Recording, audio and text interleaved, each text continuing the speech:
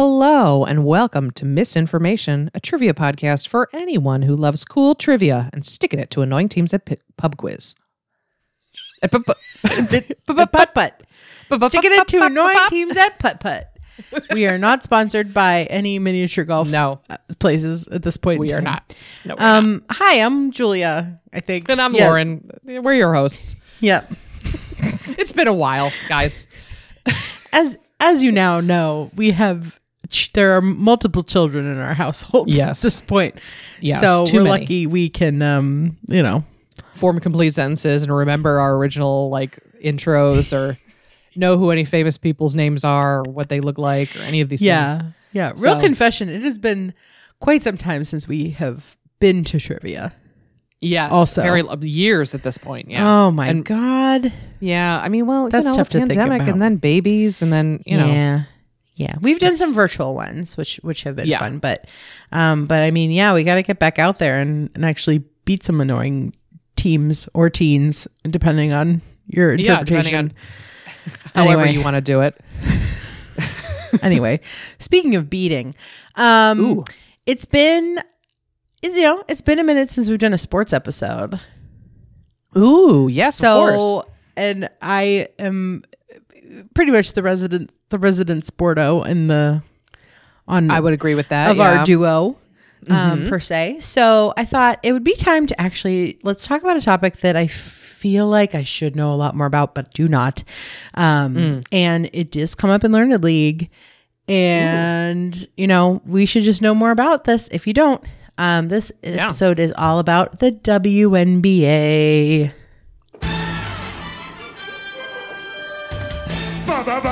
Basketball, gimme the ball because I'm gonna dunk it! Yes. These ladies are incredible. They are incredible. So yes, we have lots to talk about. I'm going to go over a little bit of rudimentary gameplay if you're not super familiar with basketball. Some of us aren't basketball people, and that's okay. That's fine. A little bit of the history, a little bit of things that are different between the WNBA and the NBA, and then talk about some players and some other stuff you should know. So, full disclosure, I know more about basketball than you might think because in high school, there was a guy I was interested in dating, and he was super into the Syracuse basketball team, which was very popular at the time, and they were doing very well. So I learned quite a bit about basketball in a super fast crash course, which I may retain some of. So one of Engineer Josh's favorite podcasts is The Flagrant Ones, which is the Hollywood Handbook Boys with Carl Tart talking about the NBA. So somebody in our house has gotten very into basketball over the last couple of years. He owns a couple of t-shirts for members of the secret NBA. Okay. The Baltimore Pinchy Crabs. Yes, I do remember that t-shirt. The Pittsburgh shirts. And Greenwich Mean Time, which is an angry clock. Good. It's a cute shirt.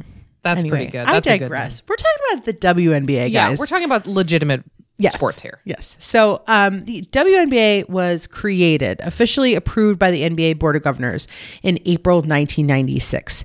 So the WNBA began with 8 teams. There were 4 in the Eastern Conference, 4 in the Western Conference. This was actually not the first major women's professional basketball league in the U.S. That was actually the WBL, the Women's Pro Basketball League, which ran from 1978 to 1981. But the WNBA was the first league to receive the full backing of the NBA. And in fact, the WNBA logo, which they referred to as Logo Woman, directly paralleled the NBA logo. Okay. So the WNBA began its first season on June 21st, 1997, and the first game featured the New York Liberty facing the Los Angeles Sparks in LA, and the first point in the league was scored by Penny Toller of the Sparks. So in the WNBA and also in the NBA and NCAA, the basketball court is 94 by 50 feet. That's 29 by 15 meters. And at almost all levels of competition, the top of the rim of the basketball hoop is exactly 10 feet above the court and 4 feet inside the baseline. So there might be some variation in the dimensions of the court or the backboard in basketball, but it's considered very important for the basketball, for the basket to be of the correct height.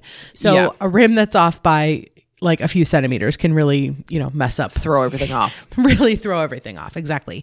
So I also thought this was interesting. So the net on the hoop, the net must, quote, check the ball momentarily as it passes through the basket to aid in the visual confirmation that the ball went through. And this also slows the ball down so that the rebound doesn't go as far. Isn't that interesting? Like, I didn't realize that. Yeah, it's just like, oh, okay, yeah, you can see that the ball. Yeah, that it actually went through. Yeah. It's more important than you think. Like in hockey, there have been times where somebody shot the puck so hard and fast, it actually went through one of the holes of the net like through the back and like kept playing.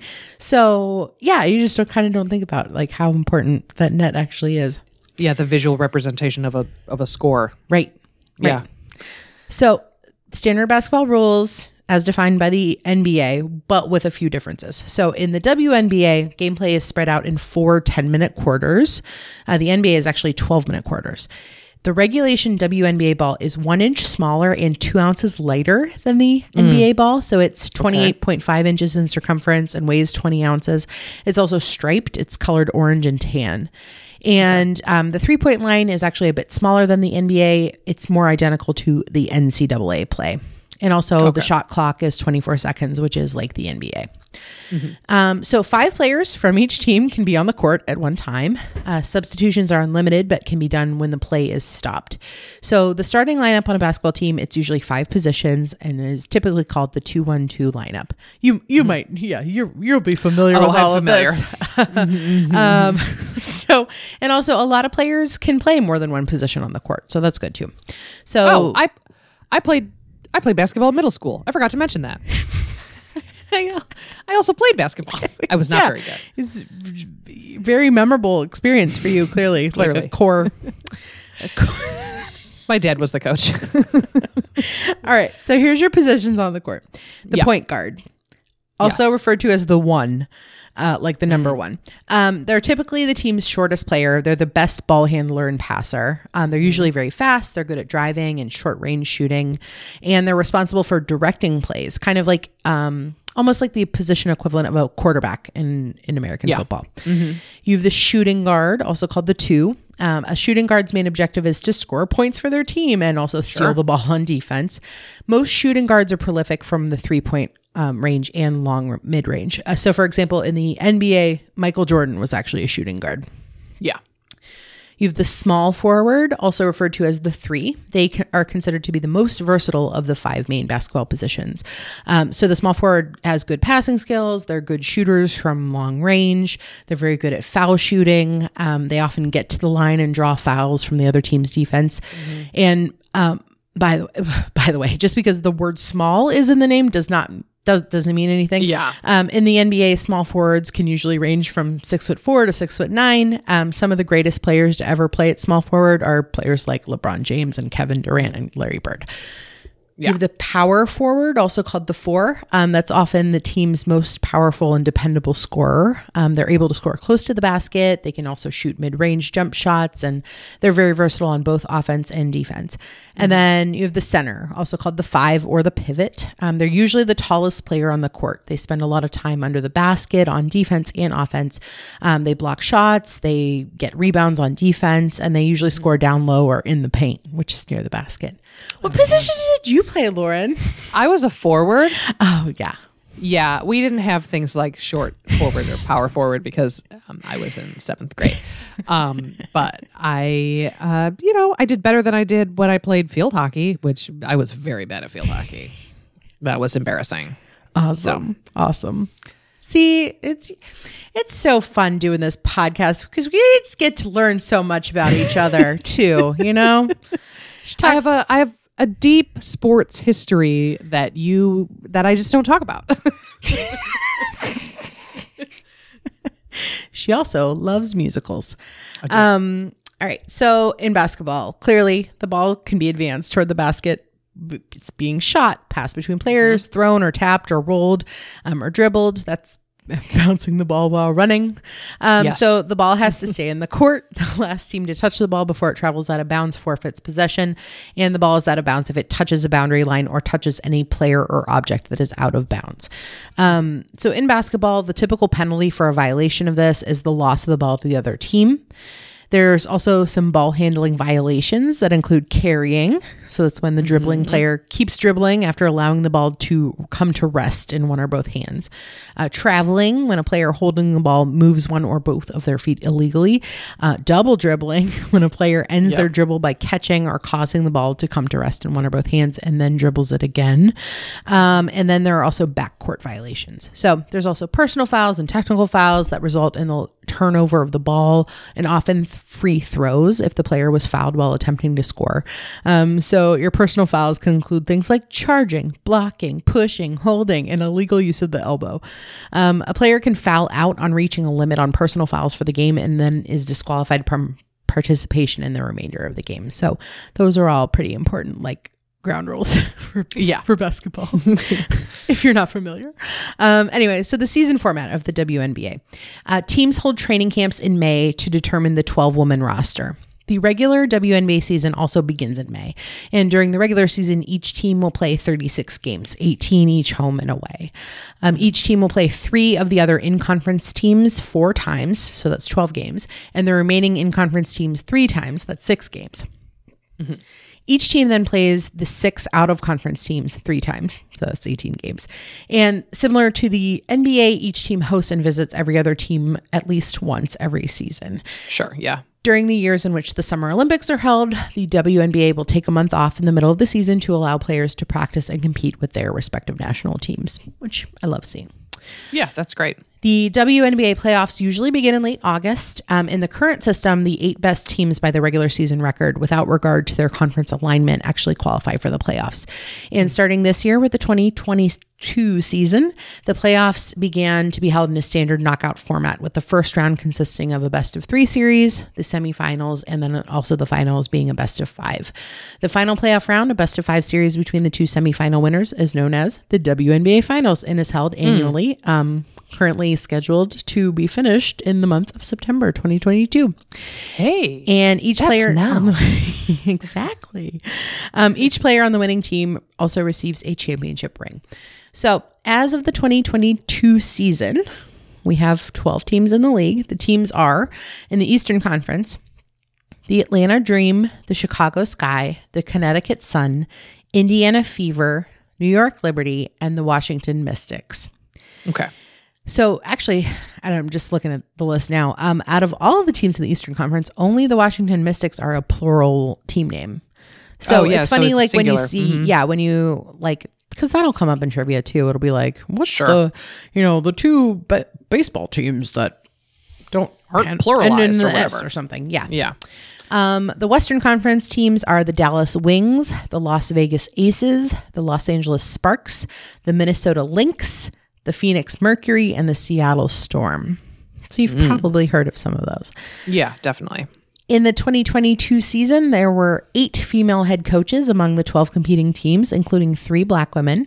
So Tanisha Wright of the Atlanta Dream, Vicki Johnson of the Dallas Wings, and Noelle Quinn of the Seattle Storm. And 6 of the female head coaches are former WNBA players. Cool. Yeah. There are 5 teams that have direct NBA counterparts and play in that same arena. So the Gainbridge Fieldhouse is home to the Indiana Fever and the Indiana Pacers in Indianapolis. The Crypto.com Arena, formerly the Staples Center, which I didn't realize it changed its name, is for Los Angeles. So that's the Sparks, the Lakers, and the Clippers play at the Crypto.com Arena. Yikes. At the Target Center in Minneapolis, the Minnesota Lynx and the Minnesota Timberwolves play. At the Barclays Center in Brooklyn, you have the New York Liberty and the Nets. And at the Footprint Center in Phoenix, you have the Mercury and the Suns. The 6th WNBA team with an associated NBA team are the Washington Mystics and the Washington Wizards, but they don't play in the same arena. Surprisingly, there are 3 WNBA teams that are in the same market as an NBA team, but they're not considered to be affiliated. So that's Chicago, the Sky and the Bulls, Dallas, the Wings and the Mavericks, and Atlanta, the Dream and the Hawks. I don't know why. I don't know why they're not I wonder why that affiliated. is. but interesting. So over the course of history of the WNBA, several teams have relocated. So you have the Detroit Shock relocated to Tulsa, Oklahoma in 2010 and became the Tulsa Shock. The Orlando Miracle moved to Uncasville, Connecticut in 2003 and became the Connecticut Sun. The Utah Stars with 2 Z's at the end. 2 Z's? Well, like the Utah Jazz. Oh, sure. Utah Stars. Yep. You're right. With 2 Z's. They relocated to San Antonio, Texas in 2003 and became the San Antonio Silver Stars with an S at the end. And then that actually got renamed to the San Antonio Stars. They removed silver from the name. So the Tulsa Shock, who had come from Detroit, moved to Arlington, Texas in 2015 and became the Dallas Wings. And then the San Antonio Stars, who were previously the San Antonio Silver Stars, who were previously the Utah Stars, moved to Las Vegas in 2017 and became the Las Vegas Aces. Okay. So no more stars. No more stars. No more stars. Z or S. Right. So teams who have folded. So teams who were once part of the WNBA and for various business reasons no longer exist. The Charlotte Sting were around from 1997 to 2006. The Cleveland Rockers were around from 1997 to 2003. The Houston Comets were 1997 to 2008. The Miami Soul were 2000 to 2002. Portland Fire were 2000 to 2002. And the Sacramento Monarchs were 1997 to 2009. Teams that have the most titles, with 4 each. The Houston Comets won the first 4 consecutive championships of the WNBA, but again, they folded in 2008. And 4 each for the Minnesota Lynx and the Seattle Storm, who are still playing in the league. Cool. Some WNBA players you have definitely heard of. Yeah. Ready? Sheryl Swoopes. Yep. She was born in 1971 and she played shooting guard and small forward. And she was the first player to be signed in the WNBA. Oh, cool. She was a 3-time WNBA MVP. She has 3 Olympic gold medals too. So in her college years, she played for Texas Tech. She won the NCAA Women's Championship during her senior year in 1993. She was recruited by the Houston Comets for the 1997 WNBA inaugural season, and she returned 6 weeks after giving birth to her son to play the final third of that season. So are you ready to go play professional basketball right now? I am not. No. I am barely capable of walking around the block with my child. It's wild. So she, like I said, she led the Comets in the 1997 WNBA championship that year. As a member of the Comets, she accumulated over 2,000 career points, 500 career rebounds, 300 career assists, and 200 career steals. Sheryl Swoopes is the first women's basketball player to have a Nike shoe named after her. That's the Air Swoopes. So she was a Comet from 1997 to 2007. Then she played in Seattle in 2008 and then Tulsa in 2011. So she is a player you've heard of. Another one you have heard of, Lisa Leslie. She was born in 1972. She played center. She was a 3-time WNBA MVP, also 4-time Olympic gold medal winner. Lisa Leslie played at USC from 1990 to 1994. She was then drafted to the WNBA's Los Angeles Sparks in 1997, where she played till she retired in 2009. Lisa Leslie was the first player to dunk in a WNBA game in 2002. She is 6'5". Damn. Yeah. That's a tall woman. That's a tall woman. Get it. Yes. Good. You know what? I hope she wears heels all the time. I hope she just absolutely towers over people. Yeah. She has nothing to worry about. No. All right. Cynthia Cooper. She was born in 1963. At age 34, she signed and played for the Houston Comets from 1997 to 2000. She was named the MVP of the WNBA Finals all 4 seasons that she was in the league.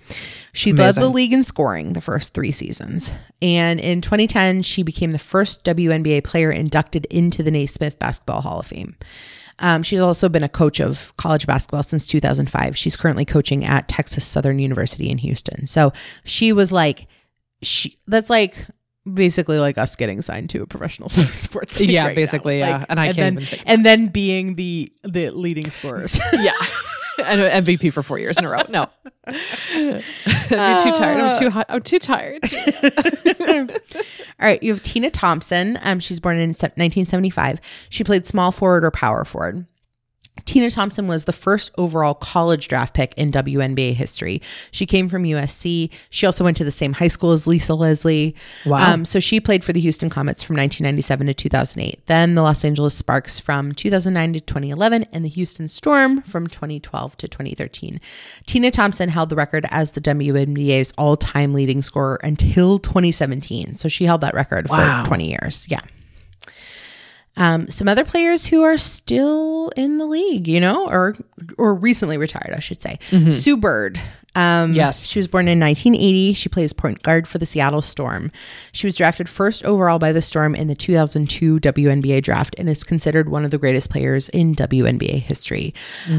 As of 2021, Bird was the only WNBA player to win titles in 3 different decades. She also has a historic 5 Olympic gold medals and 2 NCAA championships at UConn. So she did confirm in June 2022 that she would retire from playing professional basketball at the end of the 2022 season. So she is officially retired at this point. Fine. Right? Okay, I guess you've been playing in this league for like 20 seasons. Yeah. All right. Time to go. But wow, good for her. Yeah, good for her. And her very famous sporting fiance is soccer player Megan Rapinoe. Oh, yes, of course. Yes. Yeah. All right. There's also Tamika Catchings. She was born in 1979. She played small forward for the Indiana Fever from 2002 to 2016. She played college ball for the Tennessee Lady Volunteers. And as a freshman on the undefeated 1997-1998 national championship team, she was a part of the Meeks, the 3 Meeks with Samika Randall and Shamik Holdsclaw. So you might hear that kind of thrown around as sports trivia. And as a player for the Indiana Fever for 15 seasons, Tamika Catchings holds the record for the most steals in a career. Cool. With 1,074. And she was an 8-time steals leader during each regular season. Yeah, get it. I love that. Yeah, get it. Literally, steal it. All right, Diana Taurasi. She was born in 1982. She plays point guard and shooting guard for the Phoenix Mercury. She was drafted first overall by them in 2004. She also played for UConn in college and led them to 3 consecutive NCAA championships. Yeah. Whenever I have a basketball question, I don't know the answer, I just default to Diana Taurasi. She won the WNBA Rookie of the Year award in 2004, 3 WNBA championships, 2007, 2009, 2014. Another historic 5 Olympic gold medals, 1 WNBA Most Valuable Player award, 2 WNBA Finals MVP awards, 5 scoring titles, among other things. Yeah. In June 2017, Taurasi became the WNBA all-time leading scorer, and in June 2021, became the first player to surpass 9,000 points. In 2021, she was selected by fans as the league's greatest player of all time. Wow. Yeah. So, and yeah. Yeah. So defaulting to her in trivia is probably a good it's move. like the Michael Jordan of... Yeah. Right. Exactly. And she's married to former teammate Penny Taylor. And then one more that I think everybody should know, Brittany Griner.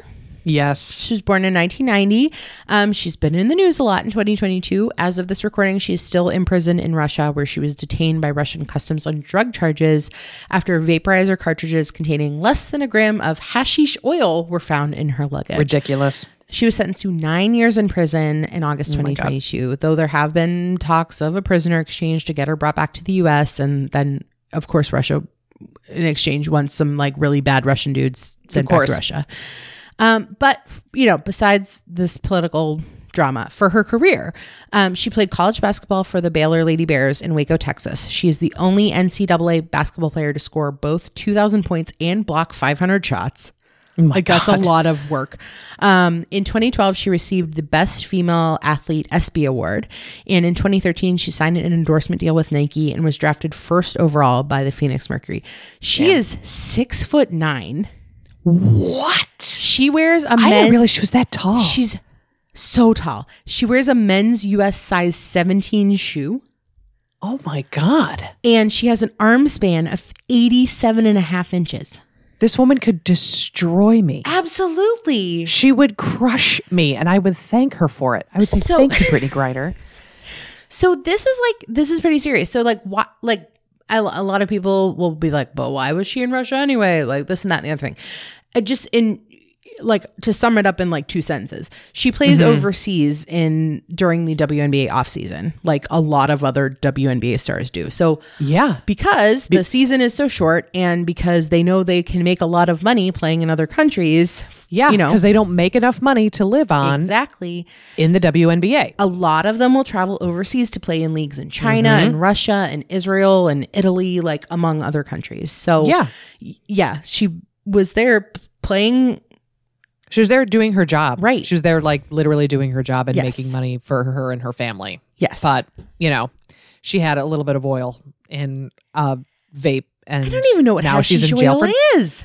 I mean, if I had it in my luggage, I wouldn't know. Right. It's ridiculous. Anyway. Free Britney. Hashtag Free Britney. Yeah. So, maybe by the time this comes out, something will have changed. From your mouth to God's mouth, Julia. Have we said that on the podcast before? Yes, we have. Okay, so people know that, all right, we know. Yeah. Anyway, more than 80% of WNBA players are Black, but media coverage and merchandise production really skews very white. Yes. Okay. So in 2021, a study by 2 researchers at the University of Massachusetts concluded that after controlling for points and rebounds, white players individually averaged twice as much media mentions as Black players during the 2020 season. And this discrepancy was specifically called out by white UConn player Paige Buchers during her acceptance speech at the 2021 ESPY Awards. And NBC sports journalist Alex Azzi argued that this contributes to the perceived racial bias in the WNBA merchandise rankings. So, for example, in 2021, the top selling jerseys in the league were Sabrina Ionescu, Sue Bird, Diana Taurasi, Asia Wilson, and Breanna Stewart. 4 of those 5 players are white, despite, again, 80% of the WNBA being women of color. So it's like a lot of the merchandise, they just don't have it ready to ship. Like it's just like stuff that you have to order special, and you can't just like go to the website for the Seattle Storm and like pick any random player on your team that you want their jersey or a t-shirt or merchandise or anything like that. Oh, interesting. Yeah. They don't have that available. It's just the white girls, I guess. Right. Yeah. And I was reading, which is ridiculous. I was reading like the Minnesota Lynx, the only like ready-made jersey you can get from the Lynx was from a player who retired in 2016. Like hasn't even ridiculous. played in, so it's really unfortunate. And like, so if you're going, you say your grandma knows you like the WNBA and you're like, she goes online to buy you a jersey and she'll be like, well, these are the popular jerseys. I'll get you this. It's just kind of perpetuating this like. Exactly. Yeah. The self-perpetuating thing where it's like, well, if these are the only ones that I can get and I'm a big fan of this team, then I'm going to just buy what's available. Right. And then, then those sales go up and then it's seen like, well, it's only the white players that people want to buy the jerseys. Yeah. of. Isn't that so strange? Like it's ridiculous. I mean, unfortunately, I understand like why, not why, but I mean, I understand that it's happening. It just is crazy. I think it's just something we all need to be very more aware of and be talking about more. So in 2020, there was a collective bargaining agreement from the players in the league. So there's some good news that's come out of that. So first, total player compensation increased by slightly over 50%. That's great. Wow, that's great. While most of this increase went to star players, all players did benefit to some degree. So, however, according to a news story on NBC Chicago, as of September 2022, the league average of salaries in the WNBA is $102,751 among 151 athletes. So that's, they're making $102,000. Like that doesn't, that's the average. There are 3 players tied for the highest paid player in the WNBA: Seattle Storm stars Jewel Lloyd and Breanna Stewart, and Phoenix Mercury icon Diana Taurasi. Each had a salary of $228,094 for that season. So they're star players. They're making like kind of little more than twice as much as league average. But your average salary $102,000. Compared to the NBA, the highest paid player in the NBA, Steph Curry of the Golden State Warriors, earns more than $48 million a season. So meanwhile, Diana Taurasi is making $228,000. Yeah, and which is I can't even do that math in comparison. But so this is like, another the reason. discrepancy is disgustingly unequal. It's awful. Like we know this, like we really like women's hockey too. And there's only like 4 teams in the Women's National Hockey Yeah. League because they're just not making enough money to be able to like keep this going. No. It's crazy. Some good news, besides that, players in the WNBA receive their full salary while on maternity leave, and additionally, an annual childcare stipend of $5,000 a player is provided. Teams have to make apartments of at least 2 bedrooms available to players with children, and they add facilities for nursing mothers. And the league offers family planning benefits that allow up to a $60,000 reimbursement for veteran players for expenses related to adoption, surrogacy, embryo preservation, or infertility treatment. So that's great. That's a big step. Also, I was like, oh, this is part of the CBA. All players' air travel to regular season games is at a minimum premium economy class. And also each player now has their own hotel room for road games. So apparently that wasn't always the case either. They made them share? Oh my God. Yeah. Ugh, God, like this is, all this stuff is like, working for a university that I do. This is all stuff that's like, if you were a tenure track professor, these things would be available. These would be your benefits, not a, like a sports superstar. This is probably like drawing in probably the majority of the WNBA, like the league's money. Yeah. Like that's ridiculous. Like perks like, oh, guess what? Now you get to have your own hotel room and you don't have to share with your teammates because you're as an adult woman. Like, are you kidding me? Like the fact that that's like, yay, is crazy to me. Yeah. So it is nice that, some of these teams have affiliates with the NBA team in their area, that it seems like they have some level of support. But again, like the compensation and the recognition is nowhere, like is just eons behind what the NBA is.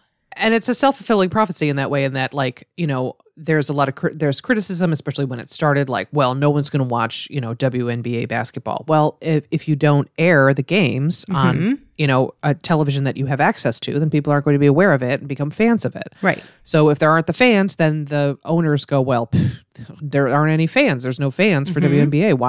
Why pour money into the league if no one's going to come watch the games? Well, if you don't promote it, then no one's going to come because they don't know. Like, that's how that works. I mean, that's how it works for a lot of stuff, right? But it's just so insane. It's just so insane. It is. Some final WNBA facts for you. Please. So the New York Liberty's dance team, the Timeless Torches, consists of men and women over the age of 40 who just want to share their love of performance with the New York Liberty crowd. God. So you might remember that Liz Lemon joined them in season 6 of 30 Rock in the episode Dance Like Nobody's Watching. And they are real. They are fabulous. They have like open calls for people to come join them. It's just people who just want to dance.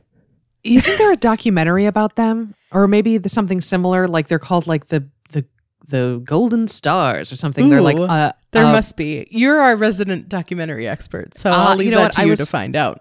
I was just talking about that because Steve and I just watched that 30 Rock episode, and I was like, oh, there's a documentary about these people, I think. But it's extremely charming. It's like they're going through like the audition process, and there's all these like retirees who are like, oh, I hope I get it. Like it's very chorus line. It's really adorable. They just want to share their love of dance with the New York Liberty crowd. So in the year of our Lord 2018, Liz Cambage of the Dallas Wings scored 53 points in one game against the New York Liberty. So that is the WNBA single game scoring record. Margot Didek is the tallest player to have ever played in the WNBA. She was a Polish player. She was a center for the Utah Stars and the San Antonio Silver Stars, as well as the Connecticut Sun and the Los Angeles Sparks from 1998 to 2008. Margot Didek was 7'2" tall. No. What? She was officially the tallest female professional basketball player in the world. Sadly, she passed away due to cardiac arrest in 2011, but she's still like more than a decade later holds a ton of WNBA records for blocks, including the most blocks in her career because she was 7'2". She could like gently cradle the basket in her arms and just prevent people from She could shooting. probably just stand there with her hand up, like right over it. Yeah. And like, It'd just be like, boom, boom, boom. Get out of here. Go. Yes. Don't bring that garbage here. 7'2"? 7'2". Damn. That's so tall. All right. The 50-40-90 club. All right. 50-40-90 is an informal statistic used to rate players as excellent shooters in the NBA and now the WNBA. It requires a player to achieve the criteria of 50% field goal percentage. So that's just like you make 50% of the shots you take. Yeah. 40% 3-point field goal percentage. So you make 40% of the 3 points you try to get. And a 90% free throw percentage over the course of a regular season, as well as meeting the minimum thresholds to qualify as a league leader in each category. So some of the NBA players who have done this in the 50-40-90 club include Larry Bird, Reggie Miller, Steve Nash did it 4 times, Kevin Durant, and Steph Curry. WNBA player Elena Del Don, who is the small forward for the Washington Mystics, joined their ranks in 2019 with an insane 51.5% field goal percentage, 43% 3-point percentage, and a 97.4 free throw percentage. What? Yeah. Oh my God. So there's only like 13 players that have ever done this, and like, awesome. Like she's a woman a is one monster. of them. Yes. I love it. Okay, finally, the 2022 WNBA playoffs just finished, guys. So the first round, it was a best of 3 games. It had Vegas defeat Phoenix, Seattle defeat Washington, Chicago beat Liberty, and Connecticut over Dallas. The semifinals had Vegas beat Seattle in 4 games, and Connecticut win a best of 5 over Chicago. The finals, they were another best of 5 with Vegas playing Connecticut. So congratulations to the 2022 WNBA champions, the Las Vegas Aces. Amazing. Yay. Congratulations. Yeah. So if you weren't aware that the finals just ended, go back and read some of the sporting stuff from this past year. Yeah. And start watching next season. Yeah. Yes. That's great. Yeah. Yes. We're Start plugging watching. the WNBA. Yes. Yes. You get that good misinformation boost. So you're welcome, ladies of the WNBA. We should pick a team and just like start backing them. Absolutely. 100%. I mean, we're in New York. We should go with the New York Liberty. Oh, I guess. Well, I don't know. Who sounds the funnest? Oh, that's good. I mean, I do like the Chicago Sky sounds nice. Ooh, that does sound nice, doesn't it? Right? Yeah, I think their colors well- are pretty too. But who would need us the most, you know? Yeah, who's the underdog? I mean, Minnesota could be, but yeah, we'll see. I mean, I have a soft spot for Minnesota. Yeah. Okay. Well, we have the We'll off figure it season out. figured out. Yeah. And then you guys we'll will figure it find out who we're backing in the WNBA next year. Yeah. All right. So for our quiz today, Lauren, it has been a very long time since your episode on Babe Didrikson Zaharias. That was episode 45, the greatest athlete who ever lived. Which was not popular, by the way. I am Remember we very looked at our- surprised. Yeah, like I can, see on the back end like our stats and stuff, and like people just kind of People did not love that episode. No, not that they didn't like it. It's just like less people have listened to it than a That's lot of true. our other episodes for some reason. I don't know. They saw it and they were like, Yeah, a Lauren Jane episode? Austen No, thank and you. Babe Didrikson Zaharias, like people are just not touching those episodes. I don't know why. So if you haven't It's a listened good- to those, both of go them. back. They're very good. They're very good. Anyway. We provide a high quality product for you guys Also, every one time. of a 4-day Jeopardy champion, our friend and yours, Katie Skelsky, she said that she knew that name because of Lauren's episode, and she Yes. did get a Jeopardy clue right because of that. So Yeah. just So, saying, we can help you win money on national television. That's what I mean. It's a proven track record. Proven. It's a proven track record. Proven. Anyway, this quiz Yes. is called She Got Game. This is a quiz on some of the most incredible athletes of the 20th century and beyond. Question 1. Which American tennis superstar became the first black woman to win a Grand Slam tennis title in 1956 on her way to dominating both Wimbledon and the U.S. Nationals the following year? She was also the first black woman to appear on the covers of Sports Illustrated and Time, though totally unrelated to the manufacturer of the Les Paul. Question 2. Wilma Rudolph, the first American woman to win 3 track and field gold medals in a single Olympic game, sprinted her way to fame at the 1960 Summer Olympics held in what city? Question 3. This Brazilian footballer goes by a mononym and is often referred to as the greatest footballer of all time. No, it's not Pele or Ronaldo, but this woman who holds the record for being Brazil's top international goal scorer of any gender, along with the record for the most goals scored in the FIFA World Cup tournament. Question 4. Bonnie Blair competed in 4 Olympic Games, winning 5 gold medals. She took home gold for the 500 meter in Calgary, Albertville, and Lillehammer, and also gold in the 1,000 meter in Albertville and Lillehammer. For what sport is she best known? Question 5. At age 12, she won the New Mexico Women's Amateur. At age 17, she played in the U.S. Women's Open as an amateur, then a professional in 1977. During her first full season on the LGPA Tour in 1978, she won 9 tournaments, and she went on to become one of golf's best players from the 1970s through the 1980s, winning 3 majors and 48 tournaments. Name this groundbreaking Latina golfer. Question 6. Simone Biles is the greatest of all time and the most decorated gymnast in history. She's so incredible that the Women's Artistic Gymnastics Code of Points has named a certain number of elements after her. How many are there?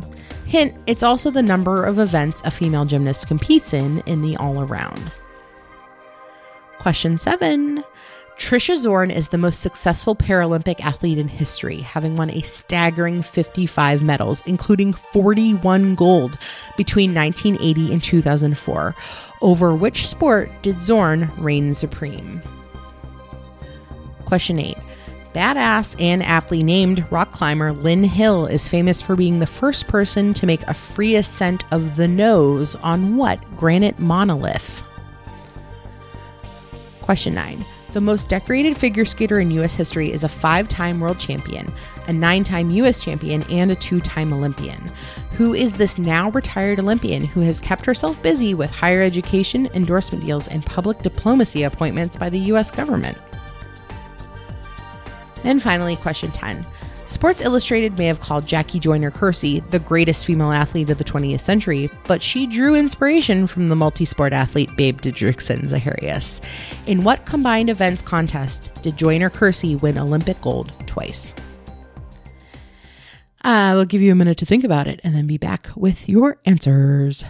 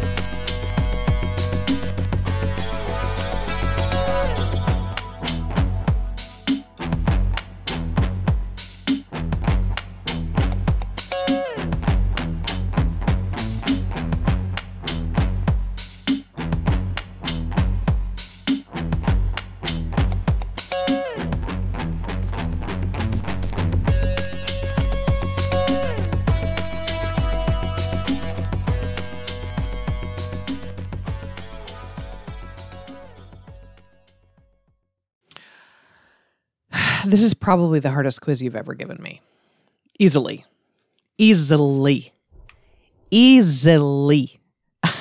I have 3 words written on here, and most of them are they have fuck like you, 4. Julia? Most. That would be funny if that was. Most of them have like 3 or 4 question marks behind them. So, yeah, I'll admit I didn't do a lot of cluing in the it's all right. You know what? You know what the thing is? This quiz is not just for me. It's for our listeners as well. Okay. So if I don't do well, that doesn't mean you're going to do poorly. Listeners, I hope you do better than me, in fact. This will not be for easy listening, however, in the next 10 questions. All right, we'll do it. All right. You probably will get more than you think. All right, question 1. Which American tennis superstar became the first Black woman to win a Grand Slam tennis title in 1956 on her way to dominating both Wimbledon and the U.S. Nationals the following year? She was also the first Black woman to appear on the covers of Sports Illustrated and Time, though totally unrelated to the manufacturer of the Les Paul. Okay, thank you for that clue. Because the word I'm looking for is Gibson. You are correct. This Okay, is great. Althea Gibson. Althea. She was around from 1927. She was alive from 1927 to 2003. She was just around. So in 1957, at age 30, Althea Gibson was the first Black champion in Wimbledon's 80-year history, and the first champion to receive the trophy personally from Queen Elizabeth II. R.I.P. She said, quote, shaking hands with the Queen of England was a long way from being forced to sit in the colored section of the bus. Wow. In all, Althea Gibson won 11 Grand Slam tournaments, 5 singles titles, 5 doubles titles, 1 mixed doubles title. She was named the AP's Female Athlete of the Year in both 1957 and 1958. And she retired from tennis in 1958 because there were no professional women's tennis tours back then. So she only got paid with promotional events and like exhibition matches. So she had more to give. Like she was like, you know, she was like in her She's early like 30s. she ran out of things to do, basically, because there weren't enough. Right. So again, you know, take a page from Babe's book. She also became the first Black player to compete on the Ladies Professional Golf Association Tour. She was just like, I'll just switch sports. I'll just go play golf now. Yeah. So she's been inducted into the International Tennis Hall of Fame as well as the International Women's Sports Hall of Fame. So Althea Amazing. Gibson is a name that you guys should know. Question 2. Wilma Rudolph, the first American woman to win 3 track and field gold medals in a single Olympic game, sprinted her way to fame at the 1960 Summer Olympics held in what city? 1966? 1960. 1960. The 1960 okay. Summer Olympics. That changes things for me. Does it? No, it doesn't. It doesn't. It doesn't.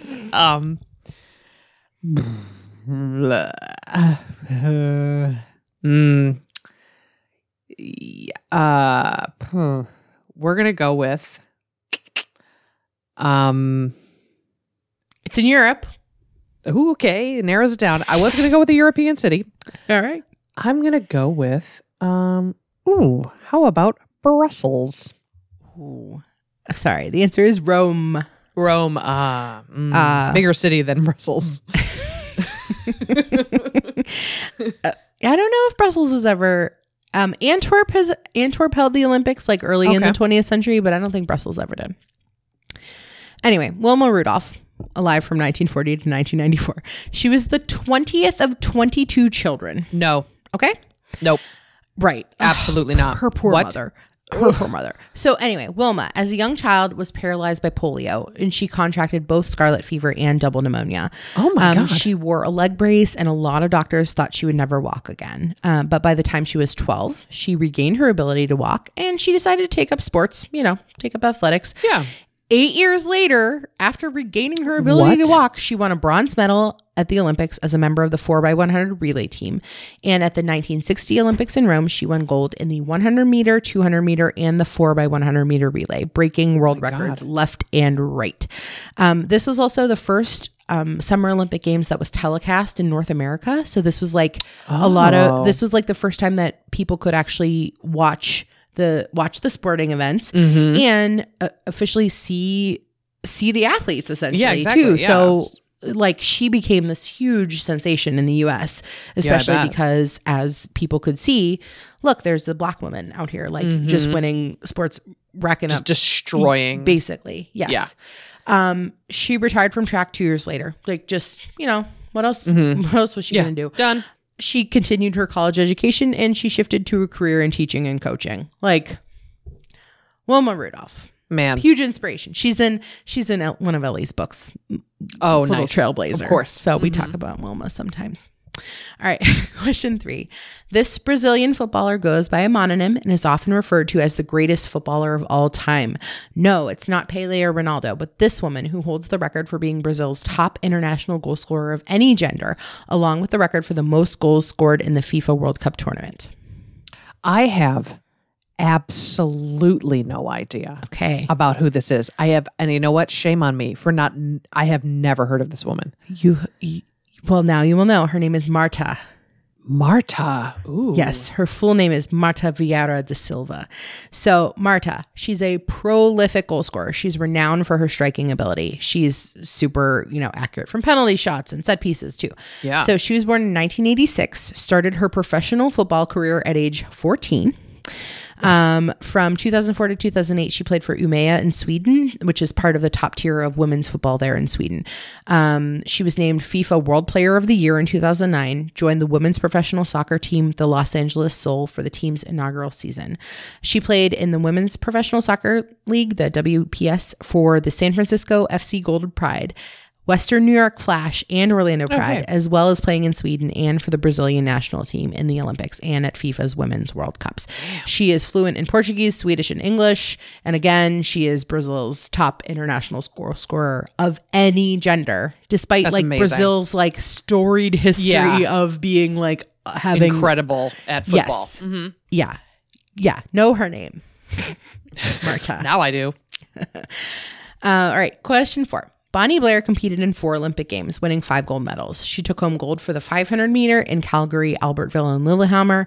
Also gold in the 1,000 meter in Albertville and Lillehammer. For what sport is she best known?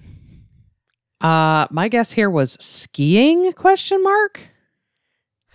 Sorry, the answer is speed skating. Speed skating. I was close. I knew it was a winter sport.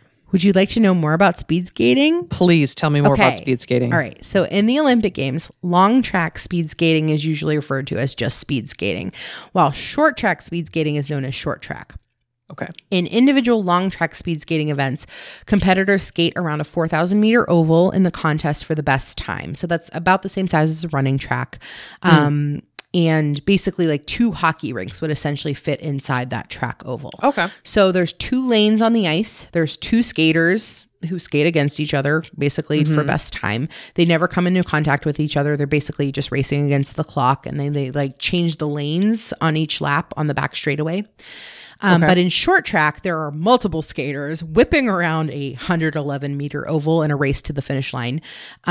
This is basically like roller derby, but on ice. Yes, I've definitely seen this. So that's what you've seen. So short track is much smaller. That track will fit into a hockey rink itself, while long track is a huge facility.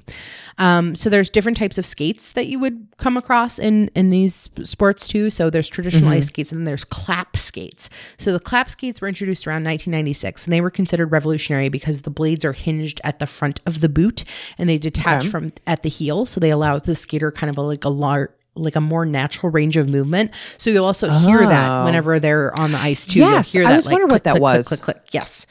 Also in both long track and short track speed skating, a lot of attention is given to air resistance. So, if they're wearing helmets, what their body shape is, what their fabrics are. Sometimes they'll wear aerodynamic strips on their outfits, in a lot more. So it's really it's a lot of science stuff goes into how they are tired on that track too. So again, Bonnie Blair, one of the most famous speed skaters in history, and again, one of the most medal winning Winter Olympians in U.S. history. All right. Question 5. At age 12, she won the New Mexico Women's Amateur. At age 17, she played in the Women's Open as an amateur, then a professional in 1977. During her first full season on the LPGA Tour in 1978, she won 9 tournaments and went on to become one of golf's best players from the late 70s through the late 80s, winning 3 majors and 48 tournaments. Name this groundbreaking Latina golfer. I have no idea. Okay. I know very little about golf. Her name is Nancy Lopez. Nancy Lopez. Yes. Okay. So she earned more than $5 million in prize money during her career and was the youngest woman ever to be inducted into the LPGA Hall of Fame. Nancy is still the only woman to have won the LPGA Player of the Year, as well as Rookie of the Year and the VAR Trophy. That's for the leader in the lowest scoring average. She's the only person who's done that in the same season. She also has a brand of women's golf apparel and accessories called Nancy Lopez Golf. It's for women of all shapes and sizes, of all walks of life. Are you just getting into golf in your 70s? No worries. Nancy Lopez Golf has an outfit for you. Are you a zafted woman in your 30s who's thinking about wearing golf shorts for some reason? Yeah, sure. Then you can get in there too. So yeah, I was looking at her website. I was like, good for you. Go, Nancy Lopez. You get that money, Nancy. So yes, she is. She's a groundbreaking Latina golfer. Good. That's awesome. right, question 6. Simone Biles, greatest of all time, most decorated gymnast in history. She's so incredible that the Women's Artistic Gymnastics Code of Points has named a certain number of elements after her. How many are there? Hint, it's also the number of events that a female gymnast completes in the all-around. I am going to guess 7. That is based on literally nothing except that it's the lucky number. Okay. Well, the number of events that a female gymnast completes in the all-around is 4. Okay. And you know what? 4 was my other Was your thought. backup guess? Okay. Yep. Well, yes. So in the all-around, you have vault, balance beam, floor exercise, and the uneven bars. But there are 4 elements named after Simone Biles that are codified in the Women's Artistic Gymnastics Code of Points.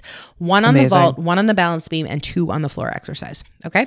So the Biles vault is a round-off back handspring with a half-turn entry with a front stretch somersault with 2 twists. You got that? Can you do all that in 1 second? Hold on 1 second. Let me just wait. No, I can't do it. It has been assigned a difficulty value of 6.4, which is the most difficult vault in the sport. Her balance beam skill is the Biles on the beam is a double twisting, double tucked salto backwards dismount off the beam. Salto means somersault. So yes, a double twisting, double tucked salto backwards dismount off the beam. Got that? Damn. You can do that one, okay. right? Sure. Her eponymous floor skills. The Biles is a double layout with a half twist, and the Biles 2, which has a rating J, which is the highest rated skill across any apparatus in women's gymnastics. What? So the Biles 2 is a triple twisting, double tucked salto backwards. Like, and all of this gets done in like 1 second, guys. Yeah, in less than a second, like a half second. It's crazy. She is incredible to watch. She's incredible to watch. She's incredible, and she's still going. It's amazing. It's wonderful. Bless her. All right, question 7. Trisha Zorn is the most successful Paralympic athlete in history, having won a staggering 55 medals, including 41 gold, between 1980 and 2004. Over which sport did Zorn reign supreme? Okay. I'm going to say skiing. Okay. The answer is swimming. Oh, I was close. It had an S in it. Okay, swimming. All right. So Trisha Zorn was blind from birth, and she has competed in Paralympic swimming. So the Paralympic Games that has grown from a small gathering of British World War II veterans in 1948 to become one of the largest international sporting events by the early 21st century. Yeah. So Paralympians strive for equal treatment with non-disabled Olympic athletes, but there is a huge funding gap between something like the Olympic athletes and the Paralympic athletes. So there are 22 sports on the Summer Paralympic program and just 6 sports on the Winter Paralympics program. The IPC has established 10 disability categories, including visual, physical, and intellectual impairment. And athletes with one of these disabilities can compete in the Paralympics, though not every sport can allow for every disability category. Sure. Just, in general. Just by the nature of the sport or, yeah. But you know what? Trisha Zorn, blind from birth, won 55 medals in swimming over the course of 24 years. Like she's incredible. God bless her. Get it. Speaking of incredible, question 8. Badass and aptly named rock climber Lynn Hill is famous for being the first person to make a free ascent of the nose on what granite monolith? So I think I know what this is, but I can't remember the name of it. It's called like shit. It's called like, is it El Capitan? It is El Capitan. Yes. Good job.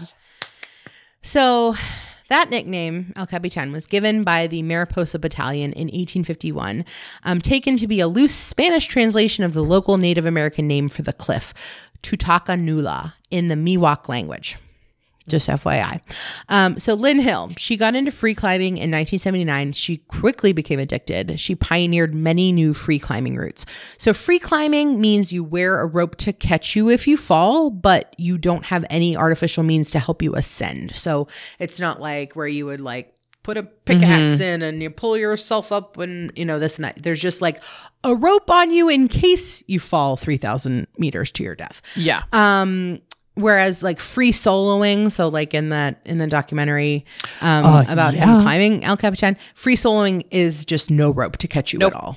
Nope. You just you fall, you just die. Fall. Yep. So anyway, Lynn became a professional climber in 1988 and was one of the world's top sport climbers. In 1993, Lynn tackled the nose of El Capitan after 4 days of climbing, becoming the first person ever to free climb it. And she did it again in 1994 in 23 hours. So over the course of a year, like just like going back for round 2, she shaved 3 days off her time. She said in her autobiography that one of the most difficult pitches of that climb was, which has been nicknamed Changing Corners. That pitch was nearly blank with next to no holds. And to ascend that section, she had to, quote, use a carefully coordinated sequence of opposite pressures between her feet, hands, elbows, and hips against the shallow walls of the corner, as well as turn her body completely around. No. Nope. Yep. Yeah. No. I say. There was a period of time where Steve and I watched like so many free solo like documentaries back to back about climbing, and I like the free solo documentary is, if you haven't seen it, is incredible to watch. Not only because it is very beautiful, it's like beautifully done, and it's very interesting about, you know, Alex Honnold and his life and all this stuff, and this like group of people that do this, but also like the unedited shots of him just climbing up a sheer rock face, hundreds of thousands of feet in the air, is just like, it makes you want to throw up. Like, it's so insane. It's so insane. Pictures like looking straight down from the summit is like, no. Look, 3,000 feet from base to summit, El Capitan. No, thank you.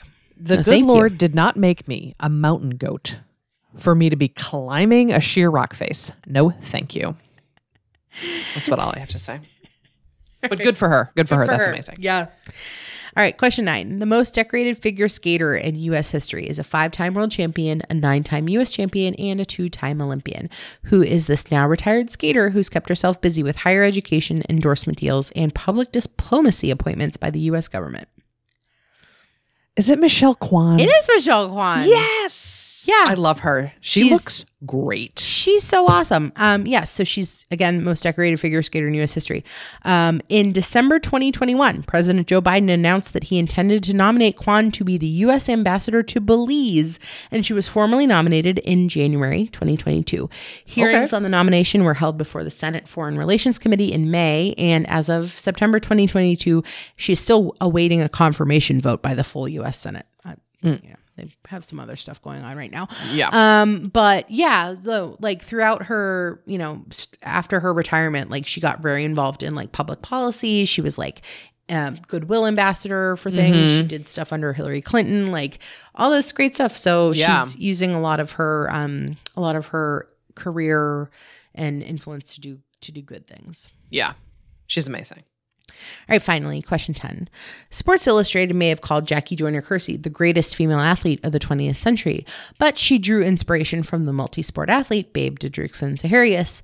In what combined events contest did Joyner-Kersee win Olympic gold twice? I mean, is it track and field? Is that a thing? Maybe that's her category, but that's not the combined events contest. Okay. I can't think of like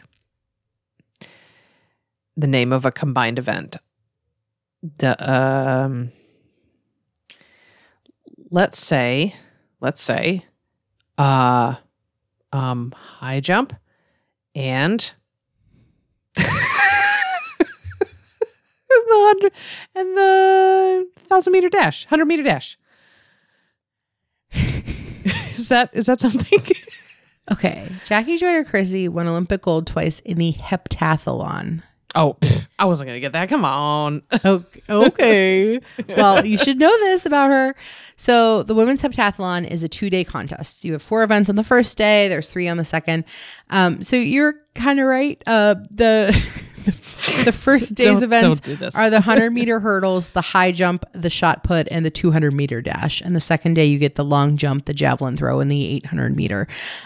There's a very complex scoring system that I cannot fully explain. There's a lot of coefficients and formulas.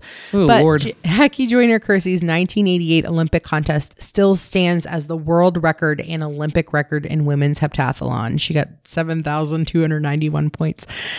She was also an insanely good long jumper. She also won gold in 1988 in both the heptathlon and the long jump.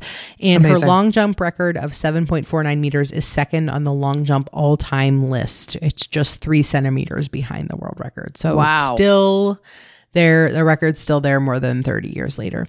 So Jackie Joyner-Kersey, note, her brother is the Olympic champion triple jumper Al Joyner, who was married to Olympic track champion Florence Griffith Joyner, who you've heard of, FloJo. Yes. FloJo was a runner who won gold in the 100-meter and 200-meter, as well as the 4x100-meter relay in Seoul. FloJo, I didn't even realize that she died in her sleep of a seizure at age 38 in 1998. Yeah. But FloJo had a lot of controversy during her career too. A lot of people accused her of steroids use, and but she was very famous in the media for wearing really The most loud, amazing fashions. amazing clothes. Like her nails were like 6 inches long. She would wear her jewelry and her hair and whatever, however she wanted, and she was still like just crushing it.